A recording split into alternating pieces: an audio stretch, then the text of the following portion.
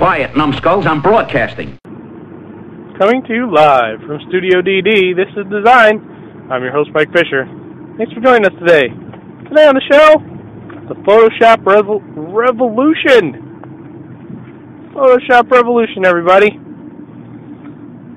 Today, like not today as in today, but today as in like now, like the present, Photoshop has become the standard for, well, I mean it was before, but the standard for anybody really to use to manipulate and mess with images.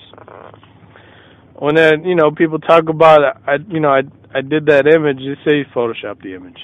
You say Photoshop, everybody knows the term Photoshop, and everybody uses the program, and everybody can paste a chipmunk in their family picture that they stole off the internet, and it's good fun. It's good fun for laughs on the internet, to see chipmunks in family pictures and, crazy situations. And, you can pretty much do anything in Photoshop, and Photoshop is generally easy to use if you just use the basic tools. If you get the basics down, you're good. You can use damn near every tool imaginable in Photoshop and never understand the whole program. Never fully comprehend the entire program, but it's easy enough to use where if you use it for, a few weeks, you can understand it.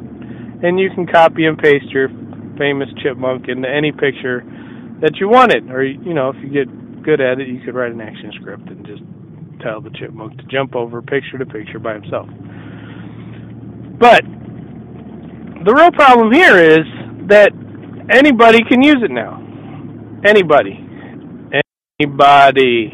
This is getting annoying, people. This is giving designers actually a bad name. Because if something doesn't look right, if it ain't photoshopped right, you're getting called out on it.